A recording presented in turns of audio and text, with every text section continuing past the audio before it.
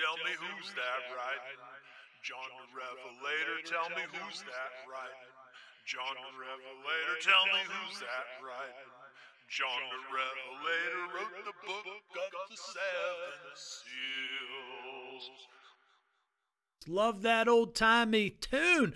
Let's join with John in this whirlwind magical mystery tour in the book of Revelation. We're right in the heart of it, where John is going to take us on a spiritual behind the curtains, backstage pass, we might say.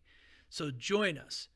Revelation chapter 6 to 16. Come on in.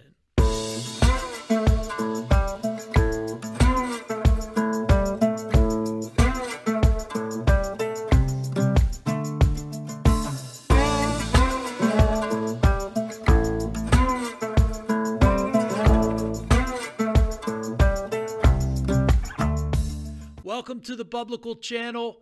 All we want to do is help you read your Bible better so that you have the best tool available to make the most success out of the life that you are living. And that's the way we see the Bible, read the right way, and it does nothing but encourage you and lead you in the right direction. Read the wrong way, well, just like anything, can be used for evil as much as it is meant for good. So anyhow, we are here in the book of Revelation, and so far it's been quite tame. Chapters 6 to 16, however, do get into the whirlwind of crazy imagery and all kinds of stuff. So we need to straighten this out. This time, you're going to have to do a lot more reading. Normally at the Biblical Channel, we would read through this stuff, but it's better if we take a fast approach through so that you can actually read it and then enjoy it because you know what's going on and how John put this thing together using his literary skills that have been recognized by 99% of the church. Yes, there's always that crazy 1% that does some wow. Oh, boy. Don't even get me started. But anyhow, there are brothers and sisters. We love them too. So let's get our head on straight here by just simply starting off with prayer. Our Father in heaven, hallowed be your name. Your kingdom come. Your will be done on earth as it is in heaven. Give us this day our daily bread. Forgive us our debts as we forgive those who have debts against us. And lead us not into temptation, but deliver us from evil. That is the rub. Delivering us from evil, that is what God, our Father who is in heaven, is all about. All in on delivering us from evil. So let us open our eyes and take a journey with John in Revelation chapter 6 to 16. Here we go. The chapters that we are going to look at do need to be situated. Let's remember where we came from. Where we came from in chapters 2 and 3 was the pains of earth as being experienced in the churches. As we proposed, the churches are in a bit of a mess. Not all the churches, but some churches are in a bit of a mess, and they are told by Jesus, by John, to get their act together.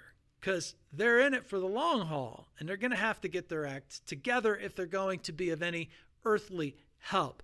And then we turn to chapters 4 and 5, where John gives us this very majestic look at heaven's peace and victory celebration. A lot of fist pumping going on in the heavenly realm about the Lamb who was slain, the real lion who is a lamb that was slain. That is Jesus Christ. The gospel of Jesus is the big game-changing event for all of history from heaven's point of view. And it never grows tired of celebrating that. Now we have our chapter 6 to 16, which is back to earth. And when we take a look at earth in chapter 6 to 16, it is the crazy life on earth that we are going to be looking at. However, John is also going to show us, that peaceful, stable life in heaven. And so this whole thing is going to be behind the curtains, behind, the stage, so to speak, of earth life on earth. John's going to be given a tour to the backside, and he's going to now take us with him to tell us exactly what he saw in this very spiritual journey to the spiritual side of life. So from Genesis to Revelation, there is no change of thinking, and that is that God actually gives us what we want.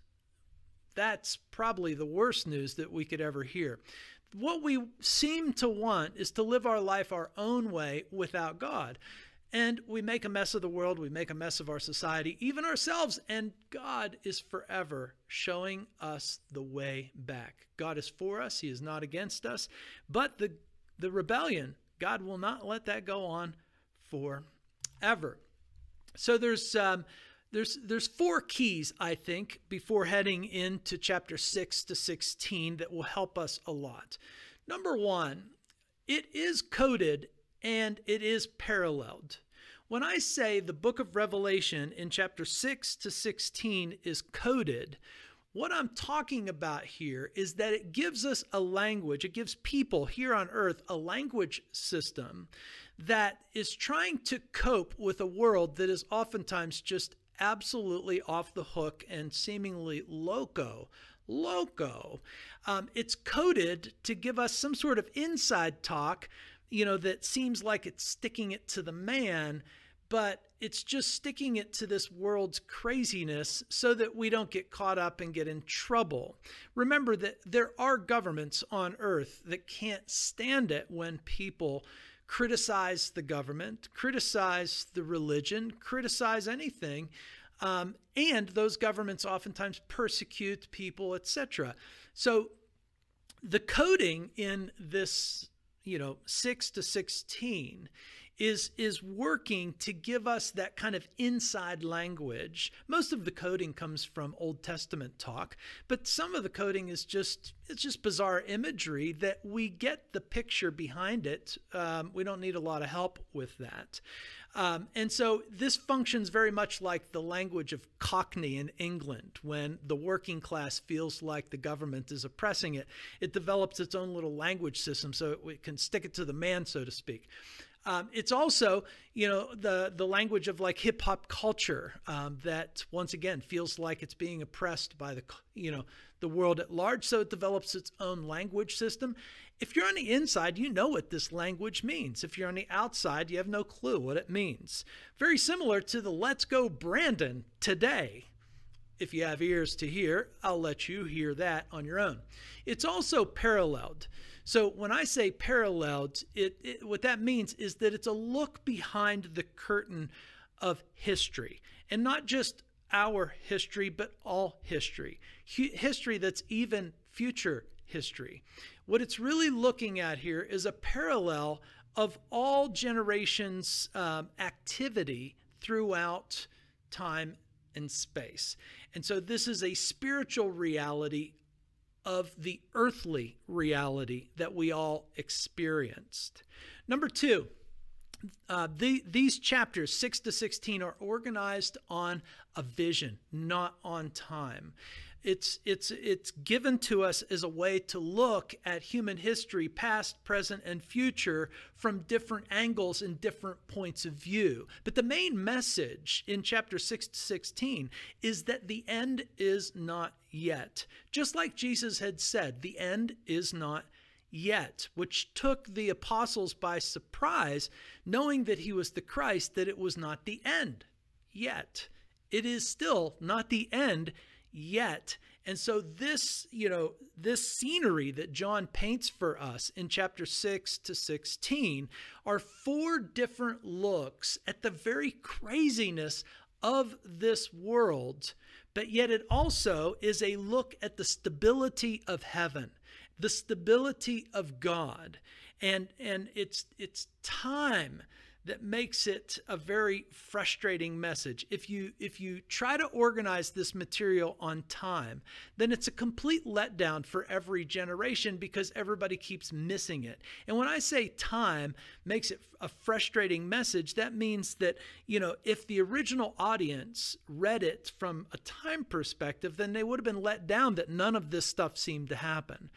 And every generation that tries to make this into a time sequence is eventually let down by the fact that none of it seems to come to fruition. And so that's what happens, when people try predicting the end of the world. They're reading the book of Revelation like it's some sort of time sequence, and we can do some sort of secret decoder ring to figure out the events so that we can know when the end was. No, no, no, no, no. Big no-no. Because number one, the literary structure that John gives us does not let us use it from a time reference, only a vision reference. And there are 4 different visions that John is going to give us, and each one of them represents a different part of the way life is experienced. And there's a lot of overlapping material in this very gregarious, presentation of the spiritual reality behind reality. But make no mistake, what John is giving us is for every generation to not be frustrated by, but to be relieved by, to give us a language system of pointing at the world and saying, yes, this is the craziness of this world. The book of Revelation gives us this language system of being able to have a little bit of fun and point out like, oh man, that's just another beast that we find in Revelation. Oh man, seems like the Antichrist is here. So seems like the mark of the beast, that kind of thing. It's meant to be helpful for us to keep us on track with knowing that God in heaven is very stable, but the earth at large is very unstable. Number 3, gospel, gospel, gospel. The greatest battle that ever takes place in the Bible is the cross of Jesus Christ. It's not some future event, it's the past event. Even when John cracks open the heavenly vision in chapter 4 and 5, it's a vision of celebration of the cross of Jesus Christ. That celebration of the cross and resurrection of Jesus Christ is still the celebration that's going on in the heavenly realm. It has not stopped. God does not get tired of celebrating the magnificent meaning behind Jesus' death and his resurrection, which is all about Jesus conquering death, now giving life, and will return to judge, to clean up the mess. But the Revelator, John the Revelator, who's that writing? John the Revelator, gives us no hints on time. No hints on time, but that's not surprising because Jesus gave us no hints on time other than not yet and other than nobody knows. So anyhow, number 4 that might help us out here is that God wins. The whole point of these narratives, the whole point of this horror story or this fun-loving kind of look at the spiritual reality behind reality is to give you this immense feeling that you are on the right side, that you don't have to worry. Lighten up, have a laugh. This language system that John gives us, in this spiritual journey is meant to lighten our load, not to make our load even heavier. So, like I said, it gives us, kind of an insider's language, like let's go Brandon, so that nobody really knows what we're talking about and we get to have a little bit of a laugh about what we're frustrated by, etc. So anyhow, let's just dive right into this, and that is chapter 6 and 7. So, well, let me just say this. There are 4 different pieces to this puzzle in 6 to 16. There are 4 groups of 7s. There are the 7 seals, and then there are the 7 trumpets, and then there are the 7 signs, and then there are the 7 bowls, or if you might want to call it the 7 plagues, that's fine too. But in chapter 6, verse 6 and 7, these 7 seals paint the picture of tyranny as they are opened up. And then there's a pattern behind each one of these sections that, there is going to be this very crazy,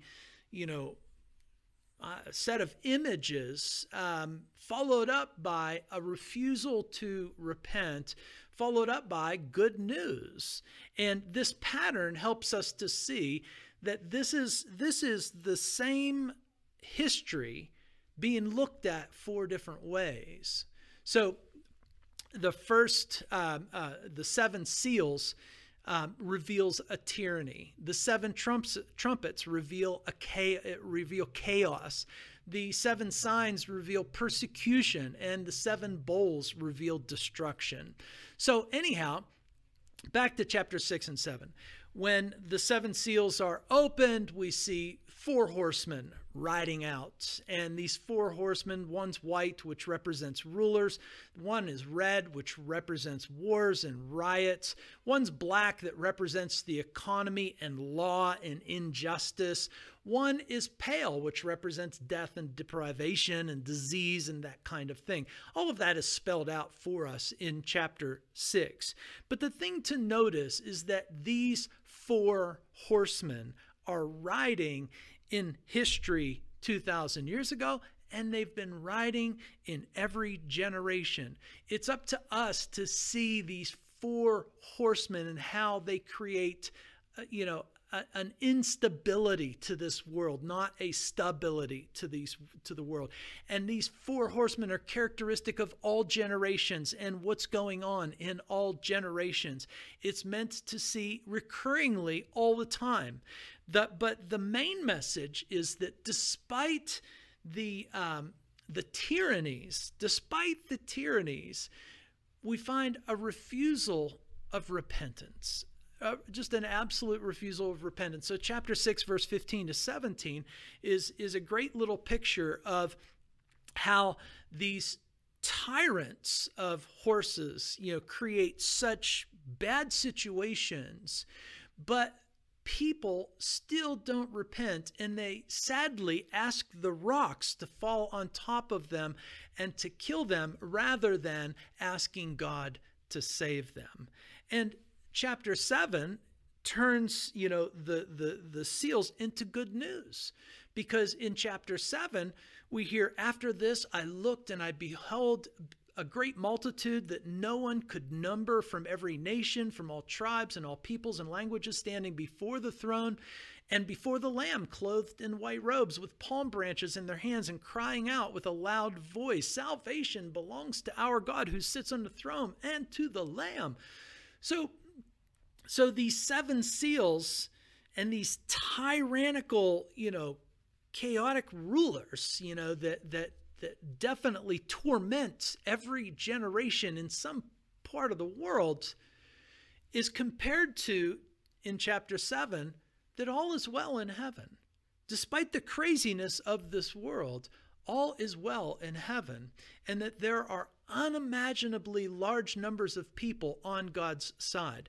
So the numbers, the 144,000, simply represents the 12 representative tribes of Israel, the 12 representative apostles now, of Jesus Christ. Multiply that together, you get 144. Multiply that by 1,000, which is the Bible's code always for a very unimaginably large number.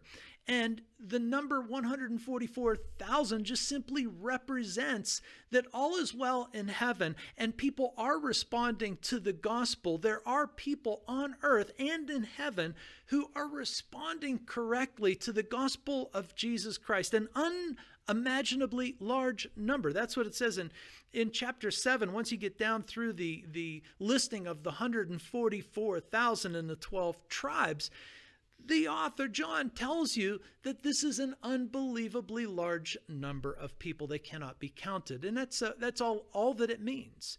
But the first 7 seals represent or point out the tyrannies that every generation faces. But despite these tyrannies, all is well in heaven. And there's an unbelievably large number of people who are on God's side, which takes us now to chapter 8 to 11, 4 chapters where the 7 trumpets are the main focus. And these 7 trumpets, as they are blared, reveal just the general chaos of life. Throughout history, life has just turned chaotic for a number of different reasons. And so we've got these sensational locusts that represent environmental chaos. And we find these militaries. And in the middle of these locusts, by the way, you've got more horses that are riding, and these, supernatural militaries of epic, monstrous, evil proportions. But underlying it all is that they all create this chaos on earth.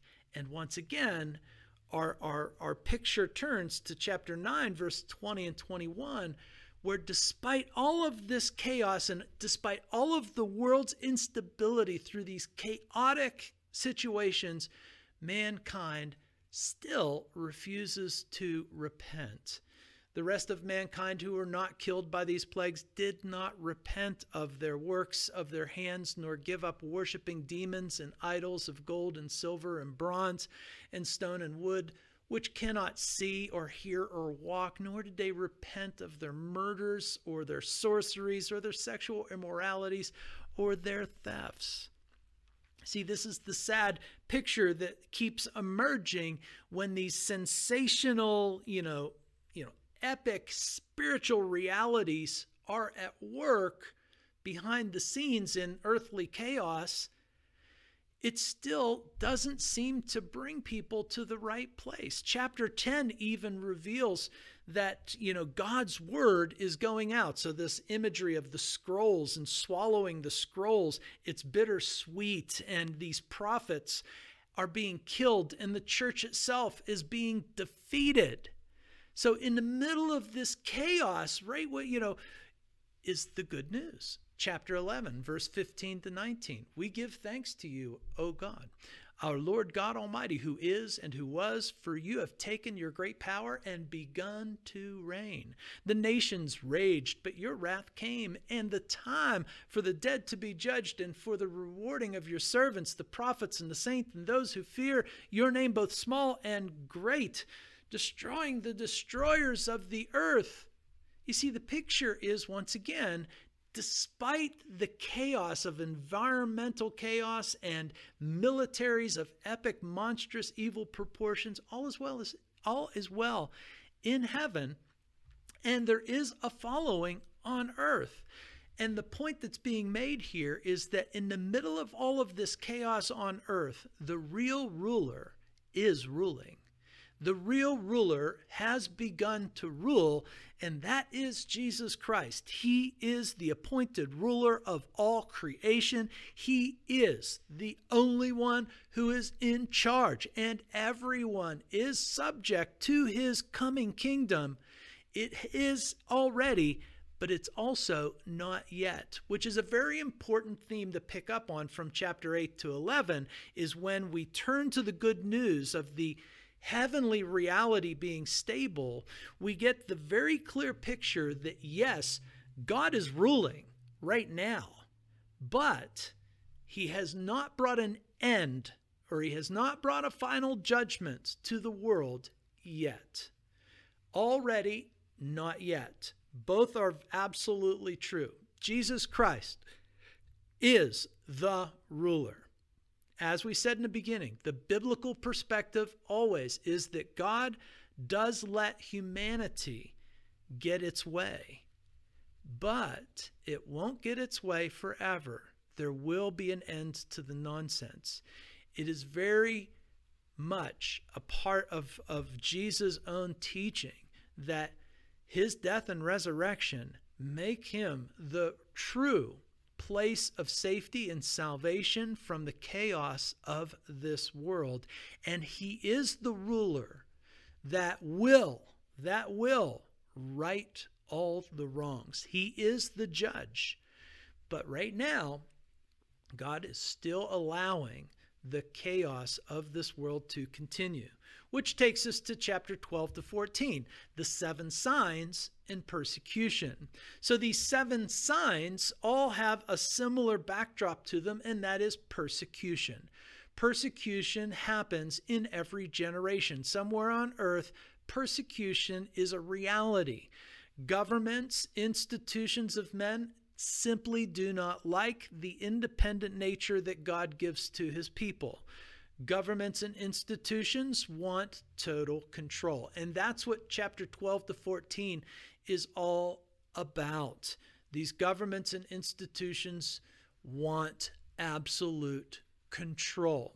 And these are human governments and human institutions. But anyhow, the main characters that jump out at us in chapter 12 to 14 are the woman, who represents Israel. The woman has a son who represents Jesus Christ. And there's a dragon. Of course, that represents Satan and evil at large. And there's also a wilderness that features into the characterizations, of the spiritual reality.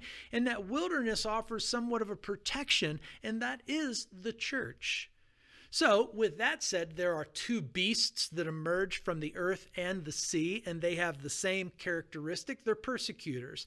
They are the governments and institutions that do wondrous signs, present themselves as being the loving rulers of this earth, present themselves as having your best interest in mind, present themselves this way, but yet demand absolute obedience and loyalty. And so here's where the famous number 666 emerges. Once again, though, it's a representative thing. Governments and institutions will have their little signs that you must take on to show your loyalty. This has been common throughout history. This is what human beings do to other human beings. They demand some sort of sign or some sort of show that you are loyal, because they expect absolute obedience and loyalty. And these two beasts and these, these institutions and governments that they represent are completely unrepentant, and they're absolutely obnoxious. When you read about it, that's the impression that you get.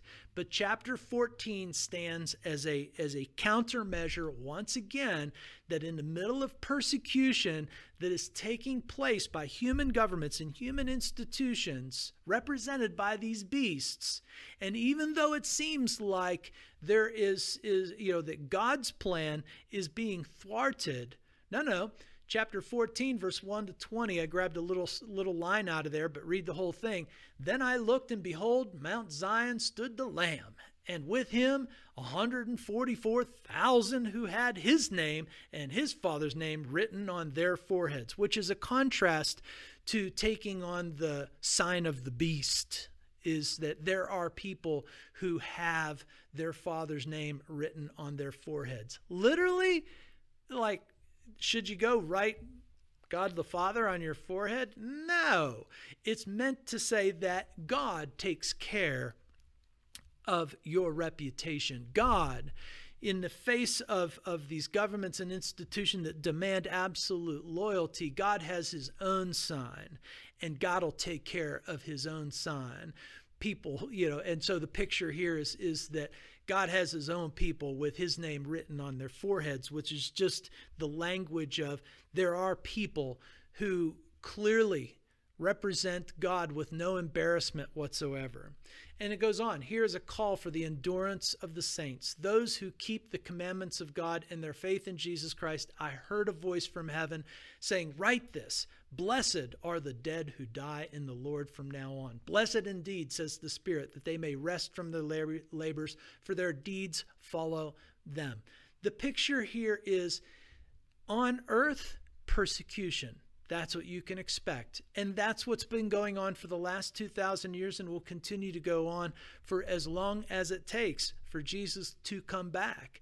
But the picture that emerges here is that all is well on the heavenly side of things.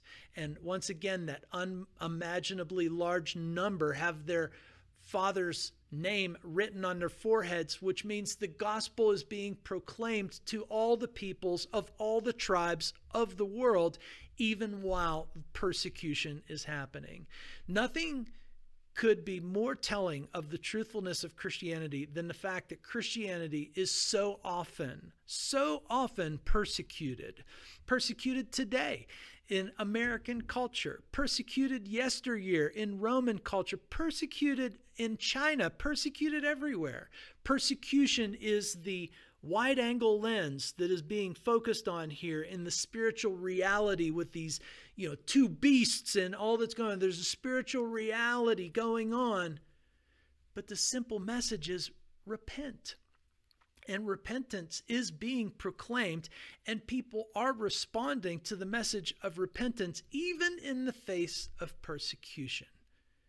You see, persecution oftentimes grows the church more than not persecution, or having no persecution. And God is gathering a harvest. So chapter 14 also makes it clear that God is gathering up a harvest of people who are his. He knows who they are, and he has his name written on your forehead. And then lastly is 15 to 16, which are the 7 bowls and destruction. And basically, we see disease in these bowls. Disease, pollution, corruption, drought, evil is spreading. God, though, intervenes and offers hope. And most people, though, refuse to repent. Chapter 16, verse 9. They were scorched by fierce heat. They cursed the name of God, who had the power over these plagues, but they did not repent and give him glory. You see, once again, the sad reality is that in the face of disease, pollution, corruption, drought, whatever, evil spreading, it still doesn't make people repent. But there is always good news available, and that's what chapter 15, verse 1 to 8 is all about. They sing the song of Moses. The song of Moses is being sung. The song of the Lamb, which is Jesus Christ, is being sung. Great and amazing are your deeds, O Lord, the Almighty. Just and true are your ways, O King of the nations, who will not fear, O Lord, and glorify your name. For you alone are holy. All nations will come and worship you, for your righteous acts have been revealed. So the importance of chapter 15 is in the middle of destruction, of disease, pollution, corruption, drought. Once again, the good news is available. All is well in heaven. The song of Moses and the song of the Lamb are on the lips of people proclaiming God's victory over evil, even as everything is being destroyed. Now, when chapter 16 ends, it is the world's end as we know it. That's why the good news actually came before. John's going to let the world end at the end of chapter 16, and then chapters 17 to 20 will be a replay of how the end of evil all comes down. Okay, so that's that though. All is well in heaven, and there's our 4 scenes. Now, let's put it all together. The big message in this for every generation, not some generation, is not get your decoder ring on and try to figure this out. No, it's hear the message, the big message, which is the end is not yet. You are going to see tyranny. You're going to see chaos. You're going to see destruction. You're going to see these things. Don't be put off. Don't be dismayed. Don't be led away. The end is not yet. God has not put the end in play. So it will be, though. It's not the end until it is. And if Jesus said that we wouldn't know when, don't expect the faithful witness of John the Revelator to tell you anything different. Jesus made it very clear. In Matthew 24, you don't know when. Nobody knows when. Even from an earthly point of view, Jesus said, I don't know when. So nothing new emerges in the chapters of 6 to 16. It's a huge visual, spiritual odyssey that takes 4 different perspectives of the nastiness of this life from a spiritual perspective behind the scenes. But all of this has been said by Jesus already. Matthew chapter 24, Jesus talks about tyranny, chaos, persecution, and destruction, but the gospel needing proclaimed. If I just flipped over to Matthew 24, let me just read a couple little bits. See that no one leads you astray, Jesus says. This was when he was alive with his disciples. For many will come in my name, saying, I am the Christ, and they will lead many astray, and you'll hear wars and rumors of wars. Don't be alarmed, this must take place, but the end is not yet. For nation will rise against nation, kingdom against kingdom. There'll be famines and earthquakes in various places. All 6 to 16 is an elaboration of the spiritual reality, giving us all this fun language so that we can cope in difficult times with what we see. We're tempted to say, is God in charge? This section makes it very clear, yes, he is in charge. He has given humanity even more time to repent, because that's how God is. The gospel of Jesus Christ, his death and his resurrection, are the conquering mechanism that God has for the evils of this world, past, present, and future. Live like you know the ending is ultimately the message being sent here. It's meant to give you the ending. It's meant to give you that stability of knowing that despite the tyranny, despite the chaos, despite the persecution, despite the destruction that might happen, you're in the right place. Don't play games. Live life as a conqueror, knowing the end. This was 4 different episodes to show you that God wins. Revelation gives us that language so that we can take a deep breath in the middle of this world's chaotic, unjust, destructive, persecuting tyrannies and say, well, let's go, Brandon, to an ungodly and evil world around us. God is on your side, not on the world's side. That is the message. And honestly, just simply saying, let's go, Jesus, is the ultimate put down to this world's craziness, because God is on your side, on Jesus' side, not on this world's side. This world may think that it's winning, but it's losing. If it has not repented and will not repent, it will be the loser. God is gracious and kind and patient and long-suffering. And so we need to hear that message. When the chaos and the persecution and the tyranny and the destruction starts happening around us, we need to smile and know that we're on the right side. God knows right where we are. We are his. And we need to build our confidence in that. And Revelation chapter 6 to 16 is doing nothing more than building your confidence in the fact that all of this world's craziness still does not jeopardize the winner, who is God, and you being a winner with God. All right, there we go. We're going to end our time right there. We have chapter 17 to 20 coming up, and then we have chapter 21 to 22. Do your reading with this little help in mind, and we'll see you next time.